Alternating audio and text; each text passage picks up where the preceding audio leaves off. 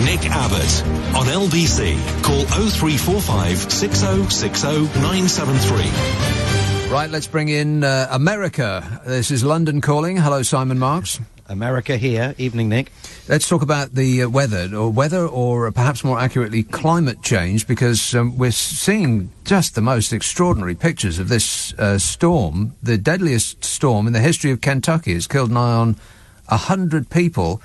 It's this tube of madly spinning air that reduces houses and other buildings to their constituent parts and throws them over literally hundreds of miles. It's absolutely incredible what's happened there. It is extraordinary. And that town that Zora was talking about in the headlines there, Mayfield, I mean, it's just been obliterated from the map. There's extraordinary drone footage that shows not a single building standing in the town, not even identifiable buildings. You can't even look at what's left of the skyline and say, okay, that's where the church was, that's where the town hall was. It's all just total devastation.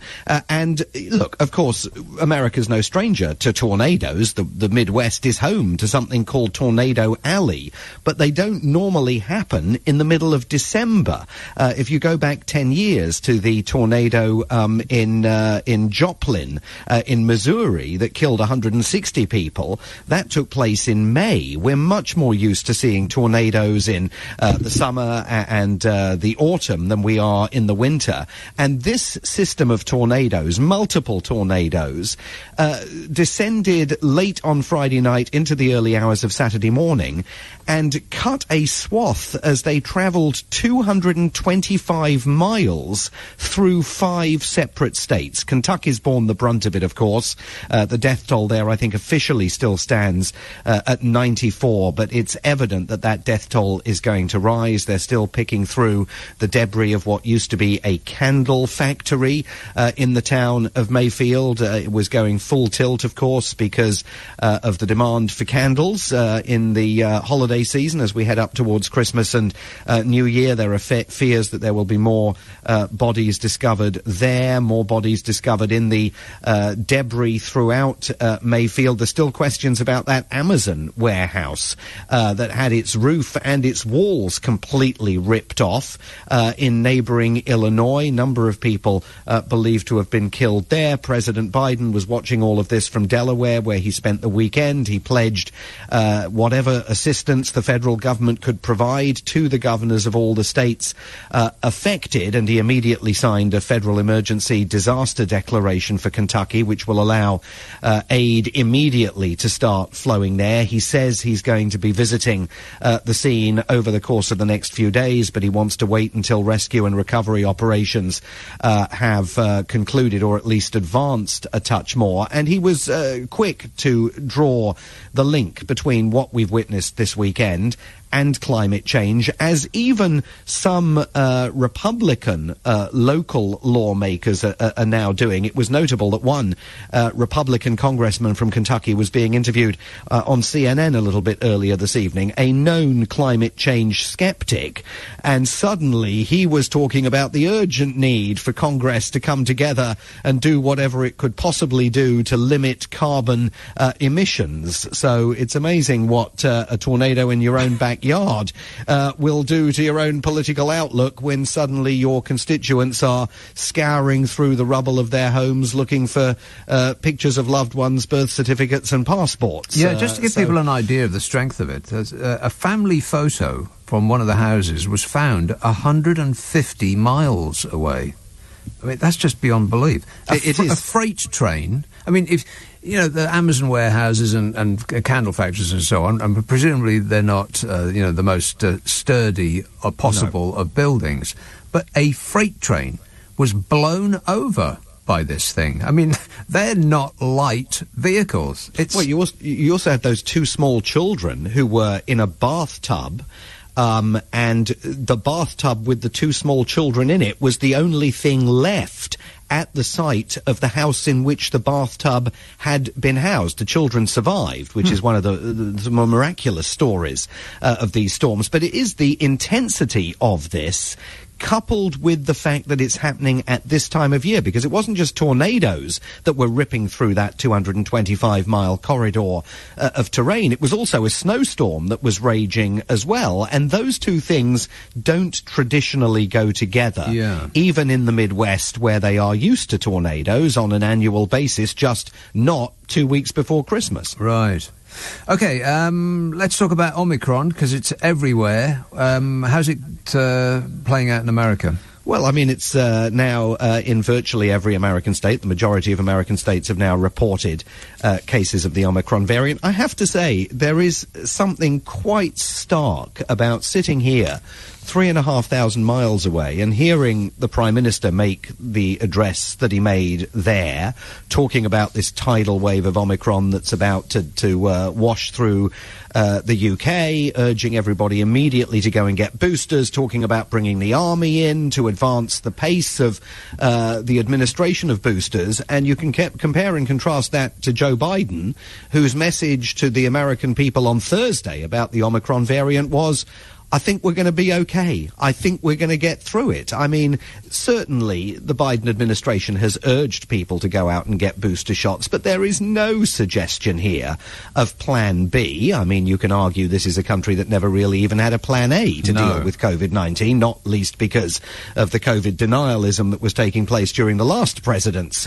term in office. But there's no Plan B, and the country is about to begin enormous amounts of travel as everybody crisscrosses the country for Christmas and then the New Year. No advice is being given to anyone about face masks, about social distancing, no restrictions being tightened at all. And, the concern here ought to be that in a country where 40% of the population is not fully vaccinated by the old 2-dose yardstick, so not even close, not even in the line for booster shots, because they haven't had the second dose of vaccine, and in many cases they never had the first dose of vaccine.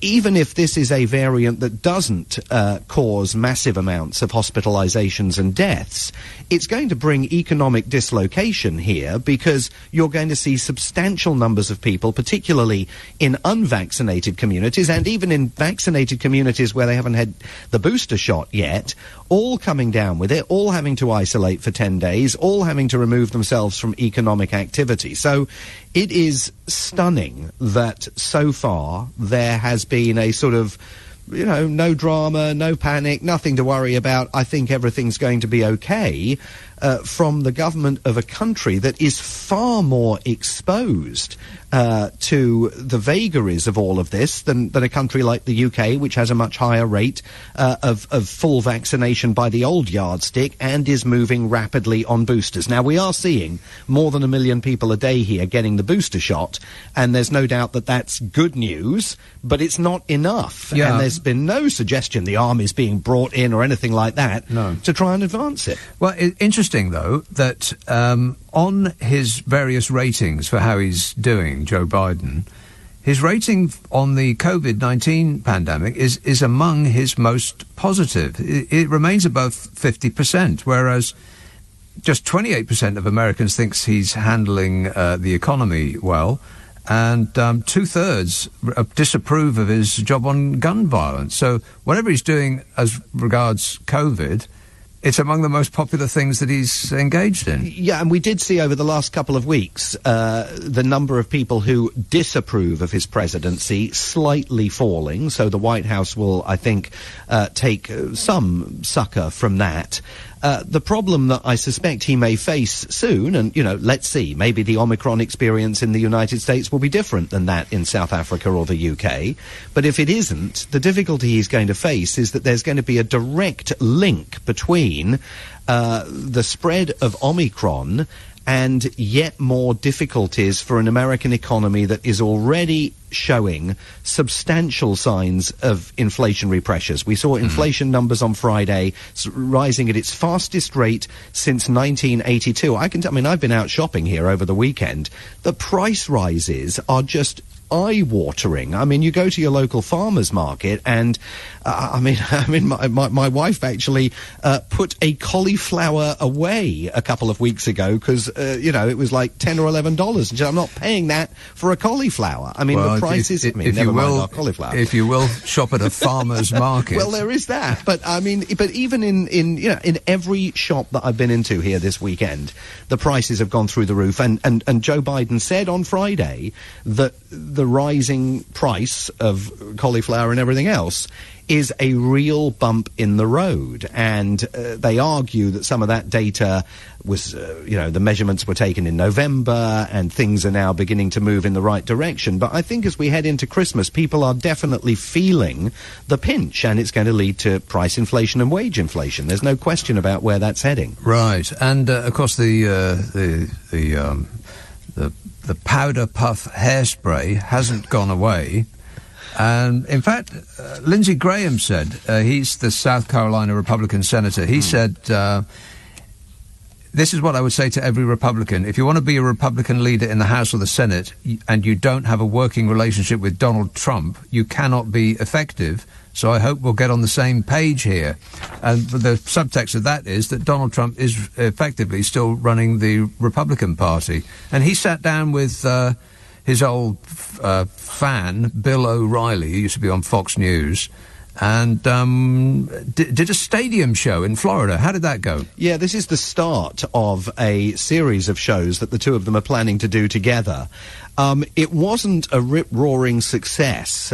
This stadium in the town of Sunrise, Florida, had sold so few tickets for this event that as the crowd started to gather, the authorities in the stadium decided to close the upper tier of the stadium and move everybody down into the lower tier in a bid to make it look slightly fuller. So if you had bought your $138 ticket for this event and you thought you were going to be up in the gods, suddenly you found yourself down in the stalls because there weren't many other people to fill the seats. But in terms of his control over the Republican Party, this was the week in which we saw a couple of members of the House of Representatives on the Republican side suggesting that in the event that the Republicans recapture control of the House of Representatives next November, they think Donald Trump should be drafted in as Speaker of the House of Representatives. Bring him to Washington and make him speak. I mean, can you imagine? Well, he could be Speaker, but you wouldn't be able to get him to shut up.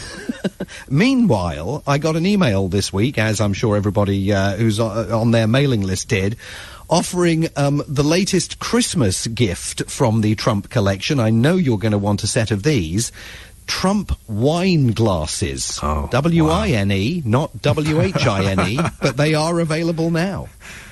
Right. Well, I'll just have to do without them. Let's finally talk about the job of the First Lady. Now, when Trump was in power, there didn't seem to be much of a job other than selecting garments that told the world how much or little you cared. So, how's Jill Biden finding it? Well, apparently, she's finding it quite hard. She was the focus of what was the most extraordinary puff piece this morning on Sunday Morning, which is a CBS News magazine program. And she told the interviewer that she's finding the job, quote, a little harder than I imagined. It's not like a job that you do. It's a lifestyle that you live. It's 24 hours a day. And in whispered tones, the reporter who had spent the week accompanying her explained that on one particularly mad and crazy day, she'd spent a couple of hours teaching because, remember, she's the first lady to have a job outside the White House. She is an educator and she works at a community college just outside Washington, D.C. in Virginia. So she'd spent a couple of hours teaching class at this community college. And then, with awe and admiration, the reporter explained that she'd then come back to the White House and only that evening had turned on the national Christmas tree. I mean, imagine the amount of exhaustion that those efforts must have caused in her. But look, I mean, she's definitely out there. She's busy. She's advancing Joe Biden's agenda wherever she can. She is traveling to various parts of the country, urging particularly the unvaccinated, even in states that she visits that are Republican governed to get out there and get vaccinated and get the booster. So there's no question that she is a change from her predecessor, but it's never previously occurred to me that being First Lady is a lifestyle that you live. Well, it sounds very much like the lifestyle of a member of the royal family. You spend your time chit-chatting with people that you'd rather not invite over to your place, but it must be tiring being constantly on show, having your photograph taken at all times and trying to maintain, your composure and present your best side. I'm sure it's tiring, but it does occur to me, you having just said that Joe Biden is getting on a bit, and the latest polling I saw was that if Trump and Biden went at it again, it would be a flip of a coin. It's too close to call. What about Jill Biden going for the top job? Well, I've not seen any suggestion of that, but there are certainly stirrings behind the scenes within the White House and the president's entourage. There's jockeying for position taking place among Democrats who don't entirely believe Joe Biden when he says that he's going to run for re-election in 2024. I mean, he would easily become the oldest serving president ever. That was Ronald Reagan up until now, who, when he left office, was 77. Well, Joe Biden's already 78, and by the time he would leave office, were he to win another 4 years, it'd be way past 80. So there are Democrats who simply don't believe that he's going to run. And you're seeing this jockeying among people like Vice President Kamala Harris, who herself, as you and I have talked about before, is in grave difficulty with the American public. Approval rating of only 28%, the lowest in recorded history. Pete Buttigieg, the Secretary of Transportation, some figures up on Capitol Hill that are quietly having conversations about whether they might want to throw their hat in the ring. I don't know that I don't think that Jill Biden is the person to take this forward. But there is no question that as we head into 2022 and the midterm elections, I think it's a questionable issue as to whether Joe Biden's really going to run again in 2024, especially if the Democrats get absolutely hammered in those midterm elections and lose both houses of Congress. I think he'll have a very, very restive party on his hands if that turns out to be the case. Yeah. Good to talk to you as always, Simon. Cheers, Nick. Simon Marks from America, LBC's US correspondent.